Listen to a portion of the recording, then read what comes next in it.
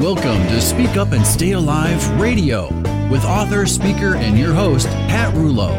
Serving you a generous helping of everything you need to know to help you and your loved ones stay safe during any doctor or hospital visit.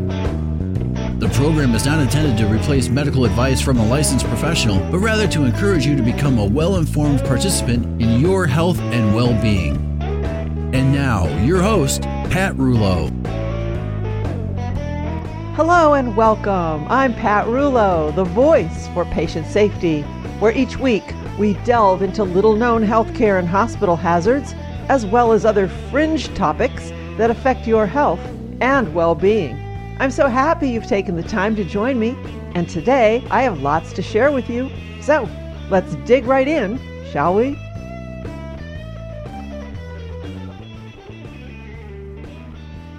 Well, here's something I think you'll find interesting. In a March 5th, 2019 report, a principal director of the CDC stated that healthcare facilities are, and I quote, wondering whether it's worth their trouble to take action in preventing infections from dangerous pathogens such as MRSA. MRSA is a methicillin, which is an antibiotic-resistant staph infection. And no, I'm not making that up. Healthcare facilities are wondering whether it's worth their trouble to take action in preventing infections from dangerous pathogens such as MRSA. All right. Now, that was last year in 2019. And now, with COVID, the coronavirus, and this mask obsession we're in the midst of, I believe that healthcare-acquired infections, other than the coronavirus, healthcare-acquired infections that you can get while you were in the hospital, infections that you didn't have when you went in, but that found you while you were in the hospital, I believe that these will be on the rise. And there is much information out there that also suggests that COVID-19 may worsen the antibiotic resistance crisis. Now, the COVID-19 disease cannot be treated with antibiotics, but antibiotic use is rising anyway, especially in intensive care units. Growing evidence suggests that as the COVID-19 pandemic moves across the world, it may drag a second slow-motion pandemic behind it. Even though COVID-19 is a virus, only bacterial infections require antibiotics. But even though COVID-19 is a viral illness not affected by antibiotics, early data from hospitals show that very high proportions of patients, more than 90% in some studies, are being treated with antibiotics to cure or protect against secondary infections during respiratory illnesses or hospitalizations. Now, we already know that antibiotic resistance is already a crisis situation. It actually causes an estimated 700,000 deaths around the world each year, almost 4 times the death toll from the coronavirus so far, if in fact the coronavirus death toll is even remotely accurate, which we've talked about in the past. Probably not. Anyway, a further complication. If increases in resistance occurs, there won't be drugs to fix the problem because antibiotic manufacturers have been abandoning the market and some have actually gone bankrupt because resistance causes their products to become less lucrative. So with drug companies pivoting to search for coronavirus treatments, there is a real risk that research into new antibiotics can fall years behind. So what we're hearing is that more and more antibiotics are being used during this pandemic. More worryingly, the papers show that very high proportions of patients hospitalized with what is presumed to be COVID-19 are receiving antibiotics, not to treat diagnosed bacterial infections, but as insurance and protection once they are admitted to intensive care units or are put on ventilators.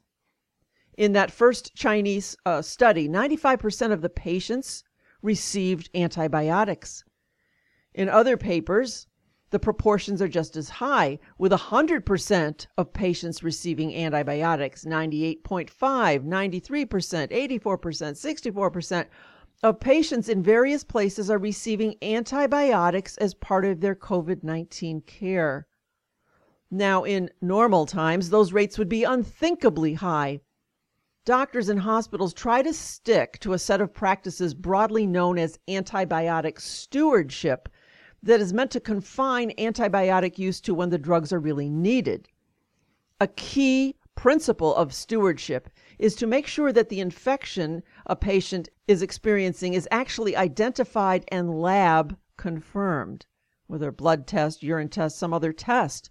That way, the physicians can fit the choice and the dose of antibiotic to the pathogen infecting a patient and to any resistance that is already present.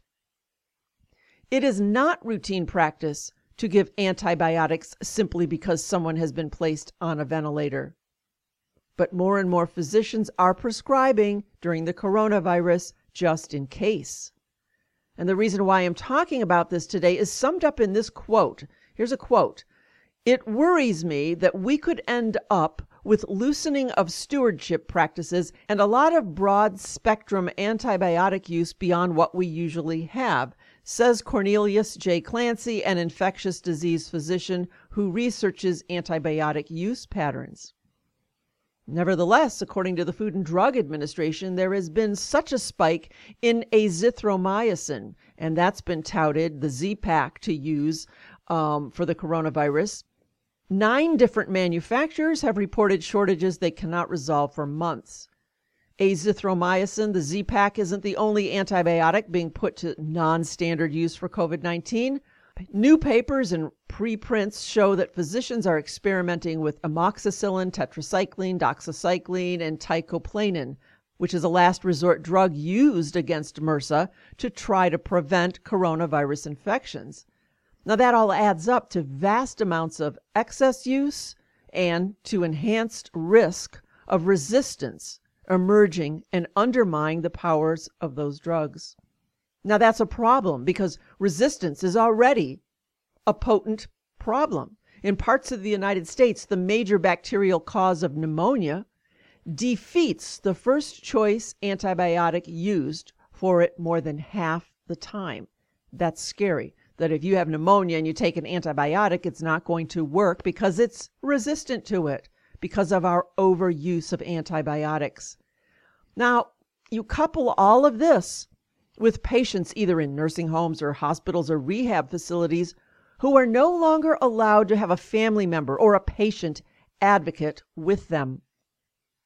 You cannot tell me that less independent oversight is not going to create a spike in hospital-acquired infections. Logic, simple everyday logic, dictates healthcare workers have been laid off. There are less of them, and no family members to act as eyes, ears, and a mouth to speak up.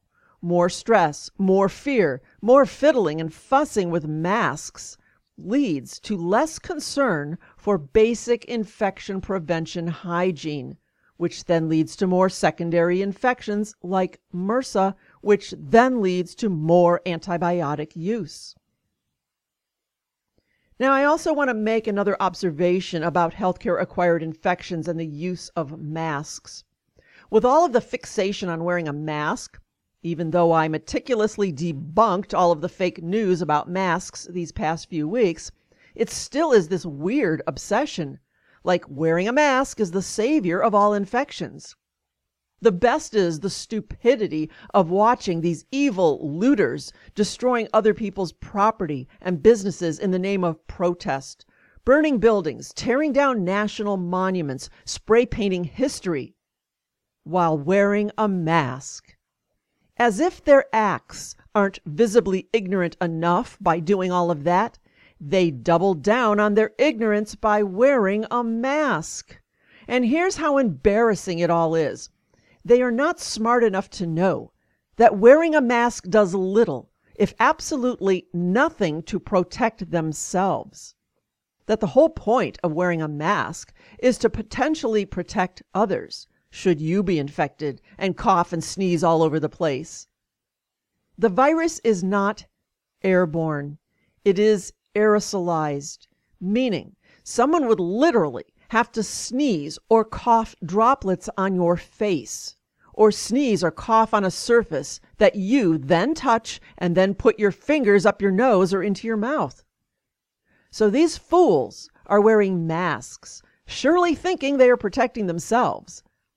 I can assure you that anyone who would destroy and steal, running out of stores with bags of merchandise, are not wearing masks to protect their fellow looters. There is no concern for their fellow man or woman. They are simply stupid, non-informed lowlifes. And their mask wearing is just another visible sign of their ignorance. I'm sorry, I digressed. My point was to share with you a recent doctor's appointment I had that showed me how the use of masks is actually masking the problem of poor infection control. I have had eye floaters for the past few years. You know, the random black spots that cross your field of vision. I guess it comes with age. Yay. But a few weeks ago, it got worse in one eye. It's like someone took some Oreo cookies, crushed them all up, and mixed them with hand sanitizer gel and rubbed it in my eye. What I can actually see is a gel-like substance that moves all around, and it's filled in with black spots that look like Oreo crumbs. So I went to the eye doctor for an exam. Ultimately, all was good except for those floaters. Now, floaters occur when the vitreous, a gel-like substance that fills about 80% of the eye and helps it maintain a round shape, when that slowly shrinks. As the vitreous, as that gel shrinks, it becomes somewhat stringy, and the strands can cast tiny shadows on the retina. Those are floaters. That's the doctor's explanation, but I like my visual, Oreos, and hand sanitizer gel. Anyway, I went for the exam and was told to wear a mask. Upon entering the medical building, they took my temperature and off I went to the elevator. And there began my journey of lapses and disregard for basic infection control or awareness. Let's begin with the elevator button. How many people with unwashed hands have touched that button? But no worries, we're all wearing a mask. 3 people in the elevator. 2 of them touched the first and second floor button. Were their hands all clean and shiny? No worries, we're all wearing a mask. Now, to get into the doctor's office was the ever scary and looming doorknob. The song that plays in my head when I have to negotiate a public doorknob, especially in a healthcare setting with sick people, is this.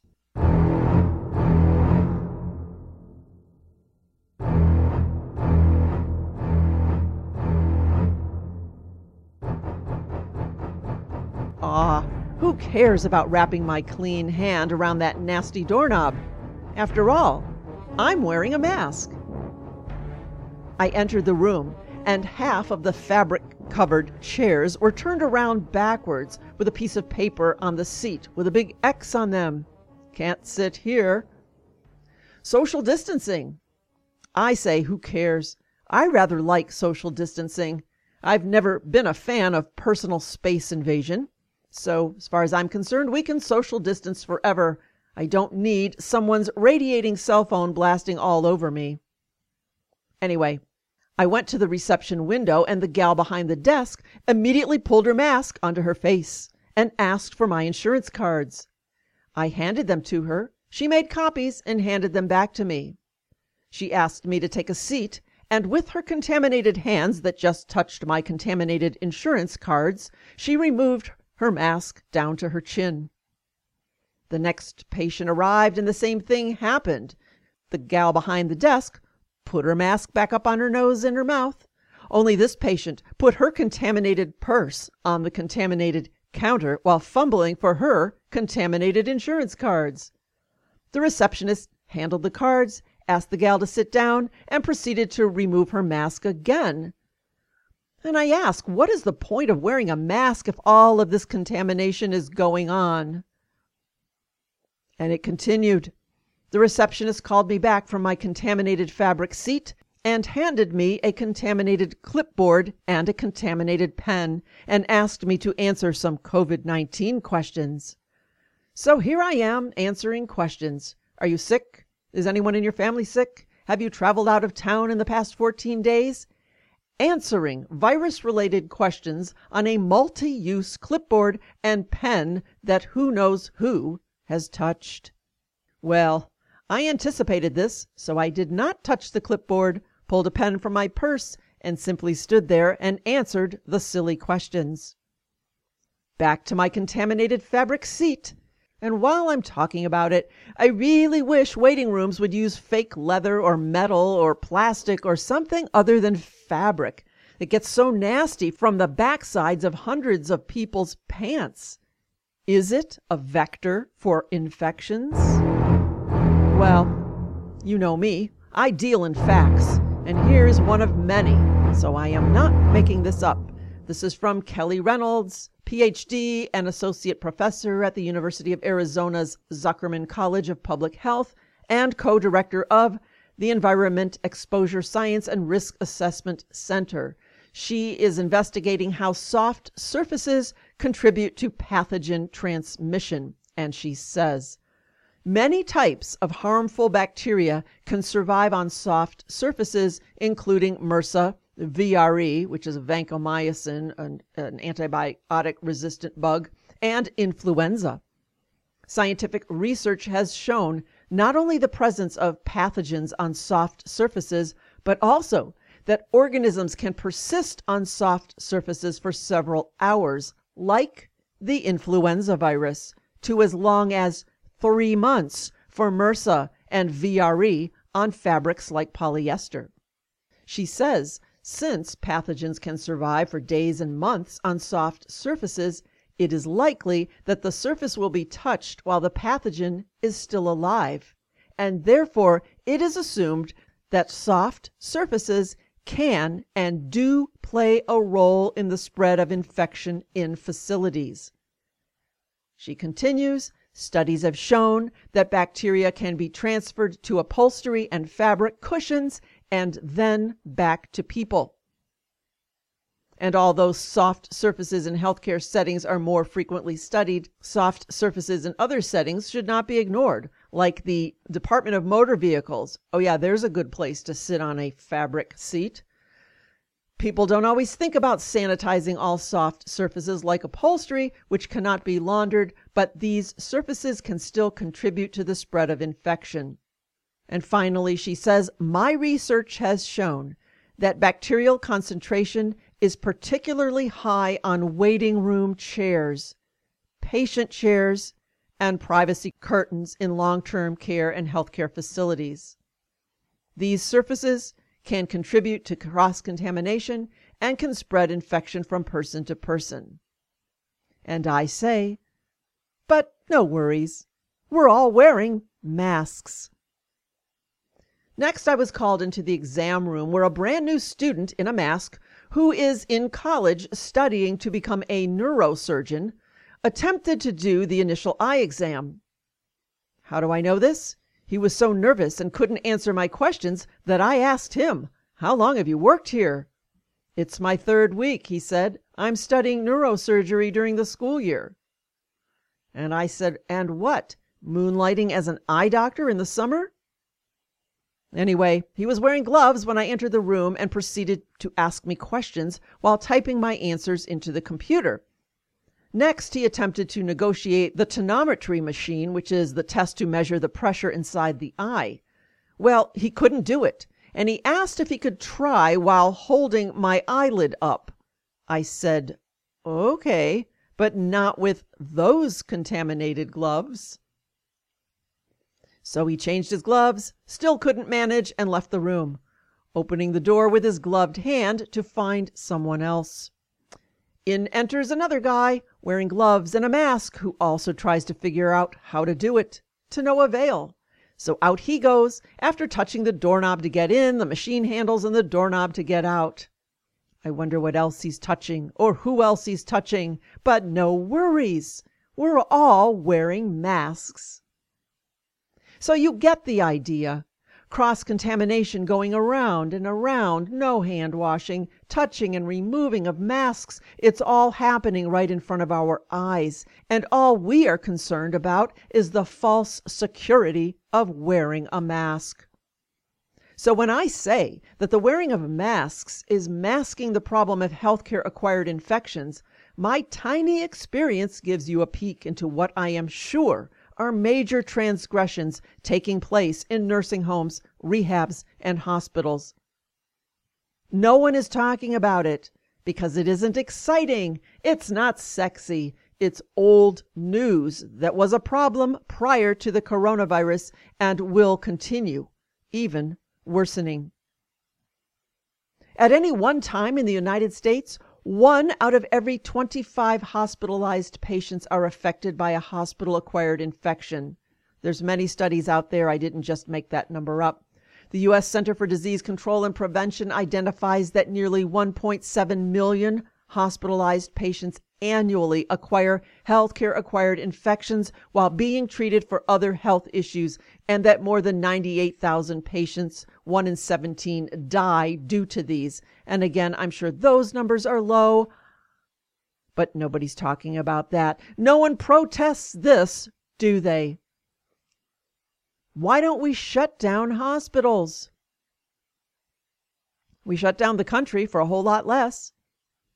But no, we just have meetings and symposiums, conferences, patient safety committees, summits, advisory boards, and it continues to happen. So that's my post-COVID prediction. More healthcare-acquired infections that fly under the radar while we are all running around pretending to mitigate a virus that kills less people than faulty infection control. So please keep this in mind as you travel through any healthcare encounter. You don't want to be the recipient of an infection such as MRSA or C. diff or any hospital-acquired infection such as central line infections, urinary tract infections, Klebsiella pneumonia, because these will necessitate the use of antibiotics. From the Greek words anti, which means against, and bios, which means life. Antibiotics are against life, and they are not safe to take lightly. They are not meant to be taken without a confirmed laboratory diagnosis. They are not to be taken just in case.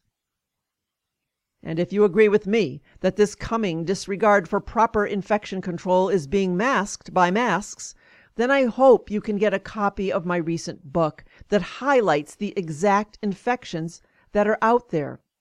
The book is called Healthcare-Acquired Infections, The Troublemakers and How to Avoid Them. It's only $10, just $10, available at the website speakupandstayalive.com. Speakupandstayalive.com. Or you can call me to order 440-725-5462, 440-725-5462, or email me at pat@speakupandstayalive.com. Once you know who the troublemakers are, how they arrive, what they look and feel like, and what questions to ask your doctor, all, by the way, covered in the book, then you can at least stay safe from those. And that is all I want for you, to stay safe, stay sane, and pay attention to infection prevention. It has nothing to do with masked people and everything to do with your being your own best advocate. I may have floaters in my eye, but I can still see what's on the horizon beyond my Oreo dust and hand sanitizer gel. Less family or patient advocate oversight, provider stress and fear, and mask manipulation is a surefire recipe for an increase in healthcare-acquired infections. So please, become informed and feel free to take off your mask and speak up. We need more common sense out there, and I am counting on you to help. Listen to Pat Rulo and Speak Up and Stay Alive Radio. Stay safe from little-known healthcare and hospital hazards. To learn more, go to speakupandstayalive.com. That's speakupandstayalive.com. Well, That's it for today.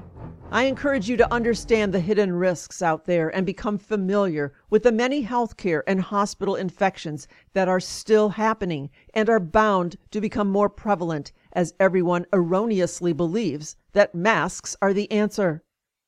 My book, Healthcare-Acquired Infections, The Troublemakers and How to Avoid Them, unmasks the problems that no one speaks about. And as a reminder, you can hear the show every Saturday, this show every Saturday morning at 8:30 on WHKW AM 1220 The Word, and again on Sunday afternoon, the same show, 2:30 in the afternoon on WHK AM 1420 The Answer. And always the archived shows are at the website speakupandstayalive.com. Share it with others. During these times, more people need to hear real information, unfiltered and unmasked. I will see you next week. Same time, same place, but never the same information. Until then, I hope you have a healthy and a happy week, free from masquerade. I am Pat Rulo, and I am the voice for informed choice and patient safety. The information provided in today's broadcast is for informational purposes only and was not intended for use as diagnosis or treatment of a health problem and should not be considered as medical advice. If you've missed part of today's show or just want to share the information with friends, you can listen to all of Pat's previous shows at speakupandstayalive.com. Want even more information? Purchase a copy of Pat's book at speakupandstayalive.com. Once again, it's speakupandstayalive.com. Or you can call Pat at 440-725-5462. Until next week, remember, it's okay to ask others to wash their hands. You have to speak up and stay alive.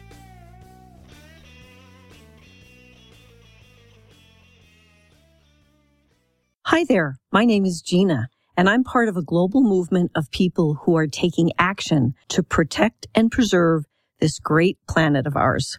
I would love for you to join us. Meet me at mrsgreensworld.com and engage with us by listening to our dynamic podcasts, reading our blogs, watching our videos, and connecting with us on social media. We are showing up every day as disruptors for good, being the change we wish to see in the world. Take action today and join us. Know you've been a good friend, and that's through the thick and thin, and I know it's never gonna end, 'cause you've been a good friend. I recently narrated and produced an audiobook for author Joni Dark Shepherd. The book is titled Rio, A Love Story, How My Dog Saved My Life. Most of you know that I was a caretaker for my mom for nearly a decade and also have been rescued by 13 cats, so Joni's book resonated. Her boundless love and commitment to both her mother and sister as they battled cancer was raw, real, and revealing. As the darkness of these times descended upon her, she discovered and allowed the love of her dogs, especially Rio, to light up her life. Joni Dark Shepherd and the honest portrayal of her journey left me crying, smiling, and feeling happy. And isn't that what a good book is supposed to do? A compassionate and passionate read. Get yourself a copy today. Visit Amazon.com or the website joanandrio.com. I guarantee you'll love the book, Rio, A Love Story, How My Dog Saved My Life. Visit joanandrio.com.